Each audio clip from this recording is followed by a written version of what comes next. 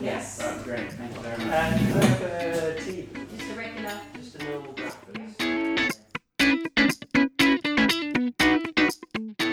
Hello, welcome to the latest Respectfully podcast. I'm Lauren Stone. And I'm Nikki Pope. And today we have got some very exciting guests to talk about the booming business of barbering. Have you got some men in? We have. Oh, lovely. We've got Mikey Pearson from Manifesto and we've got Joe Mills from Joe & Co. Wow, quite different but the same. Yeah, well it's going to be interesting. Oh, I've got some questions. I need to get to the bottom of all this, what's men's hairdressing and what's barbering business, so hopefully they can enlighten me. Well, I'm hoping so. And we've got boys, so we need to know this. Well, we do, yeah, for future reference. 4 boys between us. Okay, better get on to it. Yeah, let's go. Today in the Respectfully Kitchen we've got Joe Mills from Joe & Co and the newly opened Mills Barbers and Mikey Pearson from Manifesto. So we're going to be talking, I think you probably guessed, all about men and men's hairdressing, barbering. So yeah, let's get going. Nikki, Hello everybody. Hello Joe. Hey guys. Good morning. Hi Mikey. Yeah, let's get going. Wow. Very excited to have you here. So men's hairdressing, barbering, what's the difference is my big question. But maybe just before that, put yourself in context slightly. So Joe, just give us like a couple of sentences so that our listeners can kind of get where you're coming from. I've been cutting hair since I was 14. I'm 50 and the last sort of 15 years kind of focused on the men's side of the industry more. It's for me, cutting hair, doesn't matter what it is, but yeah. And you've got 2 or 3 brands. We've got in Soho in London, we've got the Lounge Soho, which is my first store, which we opened in '98, and then we opened around the corner Joe & Co's barbershop 9 years ago, and then last year, or start of this year, we got involved with Primark and we launched the Mills Barbers in Manchester and Birmingham with them, and then we've just opened another Joe & Co in Soho, which is called Yard Sale, which is like a concept store. Wow. And Mikey. Hello. So you are famously with Manifesto. Yes, I am. Yes, so I'm one of the co-owners, and so my background is I started off as a unisex hairdresser, which I did for about 6 years, and then my work started taking me more into a men's kind of direction with a few clients where I ended up having to work more outside of the salon, like on tour and stuff like that. So I started focusing more on men's and started learning more kind of like clipper work, because my background's sassoons where I wasn't allowed to use clippers. So I really enjoyed learning and understanding clippers because I was finally allowed to use them. Yeah. So before I let Lauren get a word in edgeways, can I just ask a question? So essentially, Joe, very quickly, what would be the difference between a barber shop and a men's hairdressing salon?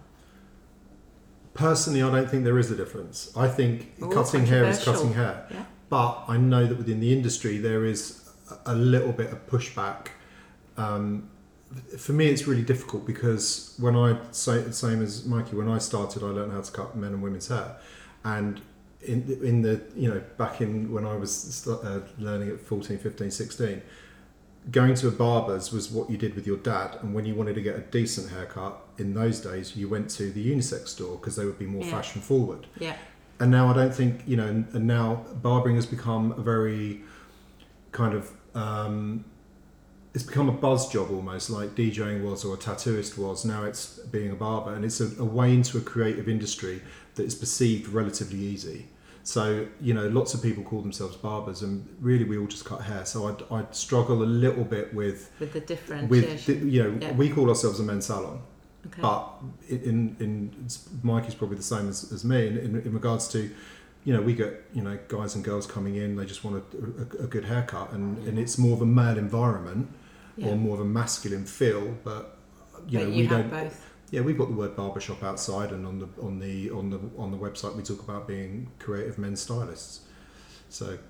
No, I totally agree with that. Yeah. Yeah. So like Joe said as well. So I'm from a unisex background, like I mentioned before. So I do get asked a lot what makes us more of a hair salon than a barbershop, and the truth is all I know is hair salons. Yeah. Because I've never worked in what might be seen as a hardcore barbershop. Yeah. In my vision, what might be a barbershop would be something like half an hour haircuts, 15, 20 Yeah, that's pounds. how I think of it. But, yeah. But barbershops also, I mean, do they do colour? Generally? Do you need different... Generally, no. But you can also argue that there are a lot of, I've got a couple of colourists who work for me in Joe & Co. Yeah. And I've got a couple of colourists in Mills, but I don't know how standard that is. I know a lot of, there's, lots of other stores that are the same kind of price point as us, and standard wise, I know guys who charge £5 who are amazing at fades, Yeah. and I know guys who charge £85 who couldn't match that. So it's not necessarily Yeah. a skill driven thing. No. It's more of a perceived how you project yourself onto the marketplace. But I know guys who work in really high end men's stores and they don't do any colouring at all. Right. But can they do a wet shave? Some of them can't. I've got guys who work for me that are phenomenally talented in certain areas, like with longer hair and stuff like that, but may choose not to do wet shaves because they don't like doing the service. So it's I think there's a bigger shift within the industry if you think about how everyone's talking about being far more gender fluid and not having assignments to what what you do or what you are. Having a barbershop, or the mentality that this is a men only space and protected, I don't know how that's going to fit moving forwards. And barbering barbering or cutting hair, you could argue that barbering is far more about shaving and beards and that kind of end of it, as opposed to maybe the stuff that me and Mikey do about where it's more softer or longer or forward thinking or fashion focused, or more it's I think there's a I don't know, what do you think about it? No, I agree with you. So how do you think hairdressing is going to, men's hairdressing specifically, is going to advance in the future then? Because you're saying a lot about, how you don't know how it's going to fit in, how barbering is going to fit in traditional barbering, I guess. There'll always be a marketplace for it's I did an article recently about beards, and it was all about where beards are heading and stuff like that. And I'm if you've got a guy that's invested 2 years in growing a very established beard, he's not going to shave it off because everyone's talking about being clean shaven necessarily.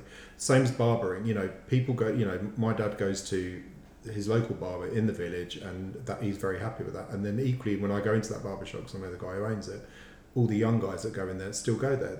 I think there's a market within all of the industry, whether it's hairdressing, and having spent time at salon this year, there's lots of growth, and equally people like Sassoon and Tony and Guy have all adapted how they treat the men's market, and clippers are far more widely available. The men's education is far greater.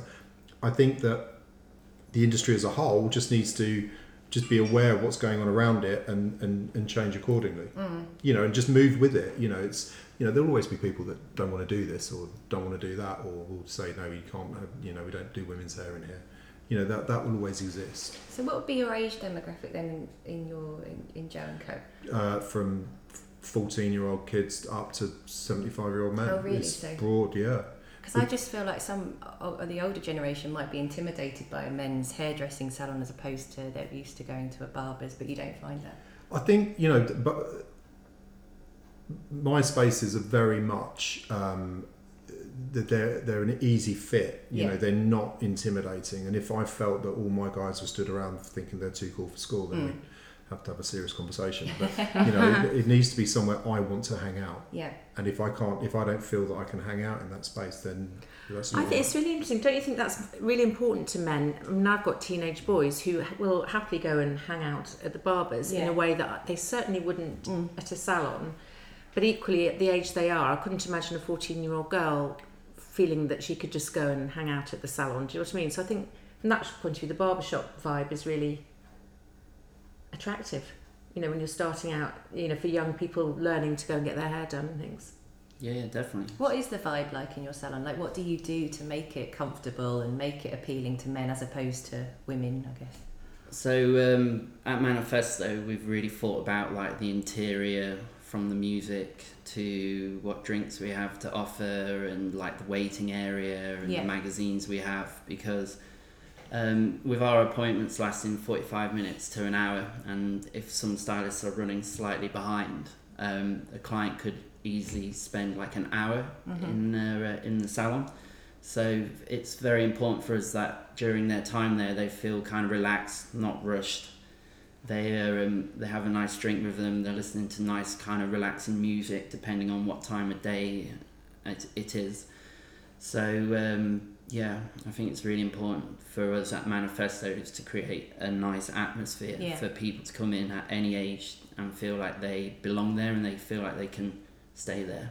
And do you find as well, because I don't know, traditionally I guess men want to go in and come out and that's it, that's done. Do you find that they, you know, relish that idea of sitting in the chair and, you know, a bit of pampering almost? Oh yeah, definitely, yeah. I think how noticing what it used to be like when I was younger. Yeah. How you thought men would go in, get their hair cut and then get out and it would be like no the quicker the better. Yeah. Yeah. But definitely as I'm not sure people say like social media and pampering and all this stuff, men do tend to take more care of their appearance. Yeah. What happened to that word, metrosexual, that we all used on journalism? We did, like in the 2000s, metrosexual, and you don't even hear it anymore now. I think there was a backlash against that though. That's why all of a sudden guys started, you know, growing beards and the haircuts got harder and sharper. It became far more. It was almost like men reclaimed their masculinity almost. It became a real shift back away from that. Yeah. And it was almost, you know, it's everything's trend led. Everything shifts and moves. And you know, realistically, if you sit and look back through, you know, whether it's fashion or hair or whatever, everything's circular. It changes and it adapts, and you know, I remember at 16 my dad telling me that he used to listen to something or wear something similar to me, and I was horrified at the thought that my dad had any kind of idea. But looking back now, and when we talk about reference points, and you know the team I've got around me when we do our creative meetings and stuff like that, you know, they start talking about, oh yeah, you know, sort of curtains from the 90s. Now I remember that because I was going out raving in the 90s. But stuff has, you know, we pull stuff from different influences, and so with the metrosexual thing, there was a real shift to that, and then all of a sudden it almost goes opposite to opposite. It does, because we had like the laddish, and then the metrosexual, then the beardy. Correct. And now it's getting softer again. Yeah, it's interesting, isn't and it? Longer and you know, more natural. Yeah. So both your salons are obviously based in London, so you know there's lots of people around. You've got a huge market. You, Joe, have obviously got Mills Barbers that's just opened up in Birmingham and Manchester in Primark. Yeah. What's the clientele like up there? How is it? Are there more barbers up there? Are you kind of revolutionary, you know, almost having a hairdressing salon for men as opposed to a barber shop, or is it? I think no matter where you go, whether you go to a small seaside town or you go to any big city, you know, barbershops are booming, or men's hairdressers, or whatever you want to call them, they're booming. Yeah. They're opening all the time, and they're all at different price points, all at different kind of brands, catering for all different walks of society. What we got the opportunity with Primark was to get a foothold in high streets that would be unobtainable. Yeah. So Manchester and Birmingham, did I sit there going, oh, I want to open a shop in Manchester? No, but when the opportunity came, it fitted. Client-wise, we get everything from, you know, guys who are waiting for their partner to do shopping to kids who work in the area. We get a real broad section of society coming in, and that's what's interesting about it. And being on the high street makes it convenient for a lot of people. And how do you create the atmosphere within another brand almost? Though? Same thing. So it's exactly what we're talking about, that we're very specific about the brand. So for me, it's not just opening a shop, it's sitting there and going, what's our ethos? What's our DNA? How do we talk about who we are? What's the conversation we have? How do we dress? How do we, you know, what music do we play? Same as you guys. What magazines do we have? What's the waiting area like? All of that is mapped out before you even start. So then when we opened in Manchester, for example, Birmingham's slightly different because it is almost a standalone space within a space. Right. Manchester's more on the shop floor, but the walls go floor to ceiling. Do you have your own entrance, or you have to go through to the shop? In Birmingham, it's at the back of the store at Moore Street, and it has it's right beside one of the main entrances. Okay. But it has its own doors. We can close the door, but we have all our own music played in there. It's our playlisted. We put it together. You know, the magazines in there. Everything, all the design, everything is ours. You know, the branding, everything is ours. It's really interesting. I think that between the two of you, you've got lots of aspects of the idea of diversifying. So I know that Manifesto, your space is multi-use, isn't it? You have like, you can use it for like events, and you have... Yeah, our Level Lane branch is more suitable for that. So we've had like gigs played in there, we've had a film launched in there, we've had art galleries in there and what have you. So you set it up to almost be like, this is a community, or this is... Because it's about the shape of the high street, isn't it? Yeah. So shops are disappearing, and it's more about the services and the places for people to be. So whether it's getting your hair done, or whether it's a space that they associate with, or they see, even people walking past seeing something's happening in there, I think is quite an interesting way that we're going, you know, with the sort of smart... Yeah, sure. So our Level Lane branch is quite a lot larger than our Coles Drop Yard branch, and when you've got like 6 chairs in the salon, it doesn't fill up the whole space. So then it was like, right, great, let's use this space and do like events when we can, and like get our teams together, our clients together, our friends together, and which helps their just perception. So it's almost like a community. Yeah, exactly. Yeah. And for anybody listening who isn't so familiar with the area, it's quite a trendy, quite a cool, raw, younger area. Than, you know, it's not like Oxford Street, is it? Oh no. No, So like Clerkenwell is a lot more kind of like a working environment. Yeah. So we have a lot of like a clientele there, like from lawyers to creative directors media and to stuff, media. Yeah, exactly. Media, fashion designers, jewelry designers. Yeah. So. And then Joe, you've kind of done both, because you are part of somebody else's diversifying. So Sure. Primark Yeah. is clearly up with the story that, you know, people aren't shopping as much as they were. So in order to pull them into the store, you need to be adding services and other reasons for them to come in. But then equally, I know that in one of your places in Soho, Yard Sale. you have... Yeah, so we've just opened, so we had a third site in Soho. They were pretty much all in the same street, which everyone thought we were mad to do, but it kind of works. And we had another space and we needed 4 more chairs, same kind of conversation you've just had.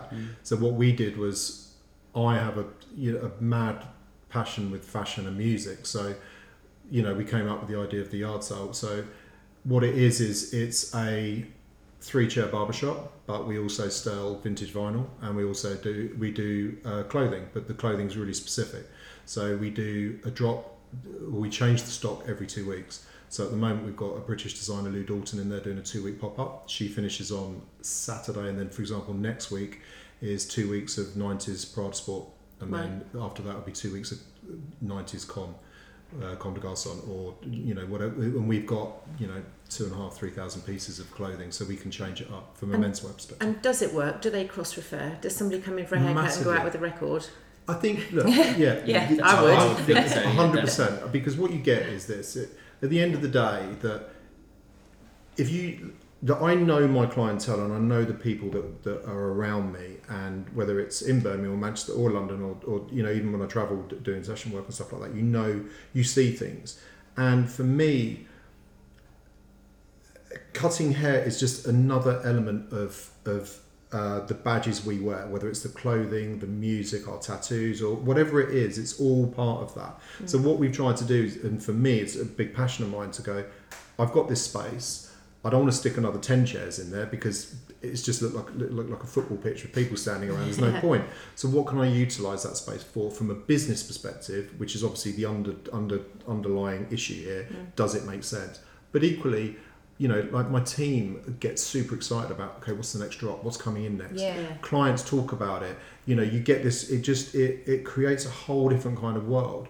And, having retailers bringing in services, there's definitely a marketplace for services to bring in exhibitions, live music events, if you've got the space and your neighbours don't kick off. Or like for us, like for us, okay, we'll do retail. But being specific. Yeah, not trying to be all But then things. that goes back to brand. What's our brand? Like, you wouldn't have a band in there you didn't like, or you wouldn't have you wouldn't do an art exhibition of work you didn't like. Same as me. I wouldn't stock clothing I didn't like. And how has the world of social media affected men's barbering as well? Because I think obviously people are more aware of what they look like, whether you're a man or a woman. So from a client perspective or an industry perspective? Well, I guess both really. Let's start with industry. social media is, it's a massive important part of what we have to do, and it's a necessary evil. It's a platform for you to exhibit who you are, what you do, and what your brand says. How relevant is it in the real world of business and driving clients to your store? Is, if you actually pull up a Google Analytics of, how many people follow you on Instagram and where they're from, you will see literally a spread across multiple regions. How many of those are ever going to come in and get their haircut with you? Argumentative, but you still do. What you do get is a way of showcasing who you are and what you do. Yeah. So that's a really important platform. And from a personal perspective as a man, do you think that that's helped people, to help men to think, I want to look nice, people, embracing the social media? Yeah, so talking to a couple of my friends, and they mentioned it to me once, and then every now and again, if I get a moment, I'm looking outside and I see someone walk past, is that people tend to, if they're not aware of your brand or your company, they might walk past and then see it, like the logo, and be like, oh, and then they go straight onto their phones and then start going onto Instagram to check, and then they start, I guess they check how many followers you have, and then the imagery of it, and try and get like a vibe of your style and what have you. Yeah, that's true. It's like Googling someone before you meet them. Yes, exactly. And then talking to a few people from the area who work in tech, they're going to have this thing where when you walk past a shop or a salon, and then you're not even looking at the salon, but you look at your Instagram or something, then an advert of that salon might pop up onto your thing. Which, so for me, I think talking to a few people in different industries when it comes to social media and stuff, it's a massive, massive platform. Okay. I think it's really influential, and I think the American barbers and men's hairdressers use it a lot, and I think it helps people to follow tribes or looks, or it sort of comes, I suppose, in the same ways the music has, and the influencers and the the icons, the Kanye West and the basketball players. I do think it is a double-edged sword. Yeah, I do think that we are awash with influencers, and and really, I've done lots of work with big brands outside of hairdressing, and where people are paid as influencers and paid a lot of money. And when you really start digging down about where these 500,000 followers are from, what their demographic is, how many actually exist, it's a lot of smoke and mirrors. Oh, yeah. Fundamentally, for me, it's about, if I'm honest, we get more new clients via our website purely than Facebook or Instagram.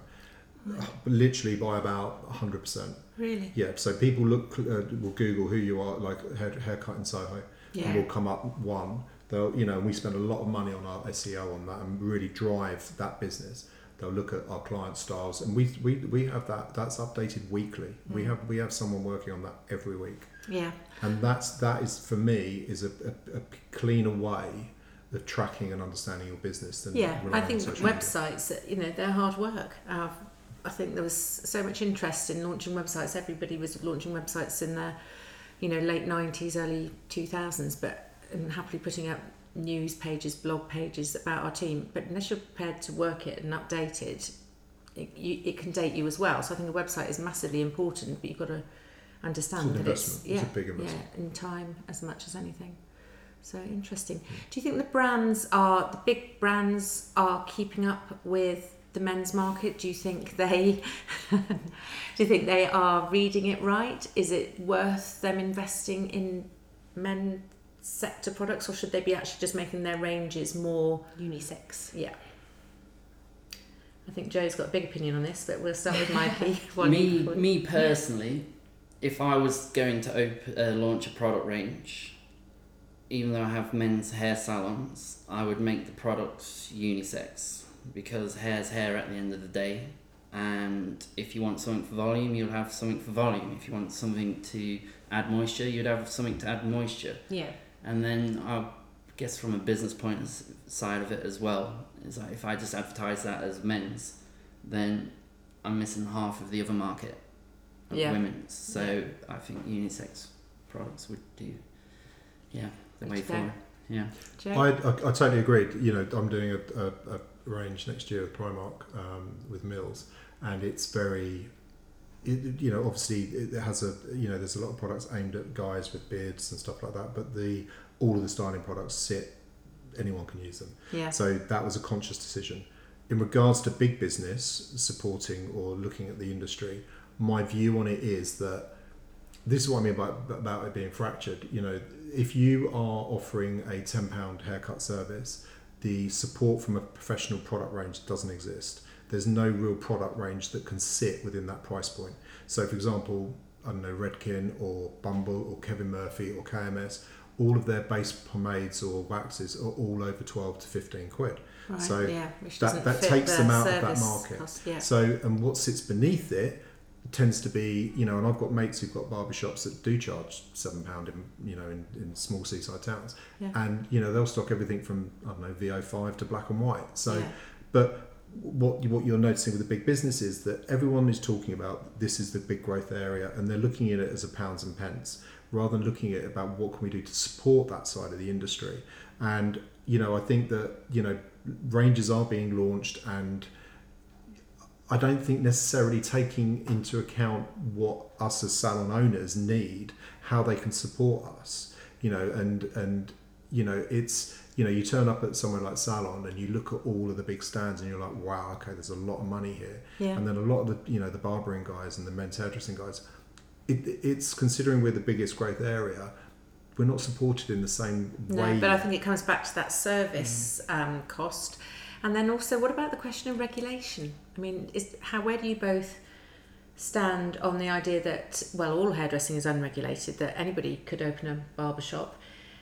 Is there also that perception that anybody has opened a barbershop? So how are we going to pull everything up without some kind of regulation or standardisation or insistence on qualifications? Do you have a view on that, Mikey? For me, the MVQ level 2 is seen as you are a qualified hairdresser or a barber, and an MVQ level 2 person fresh from graduating coming into Manifesto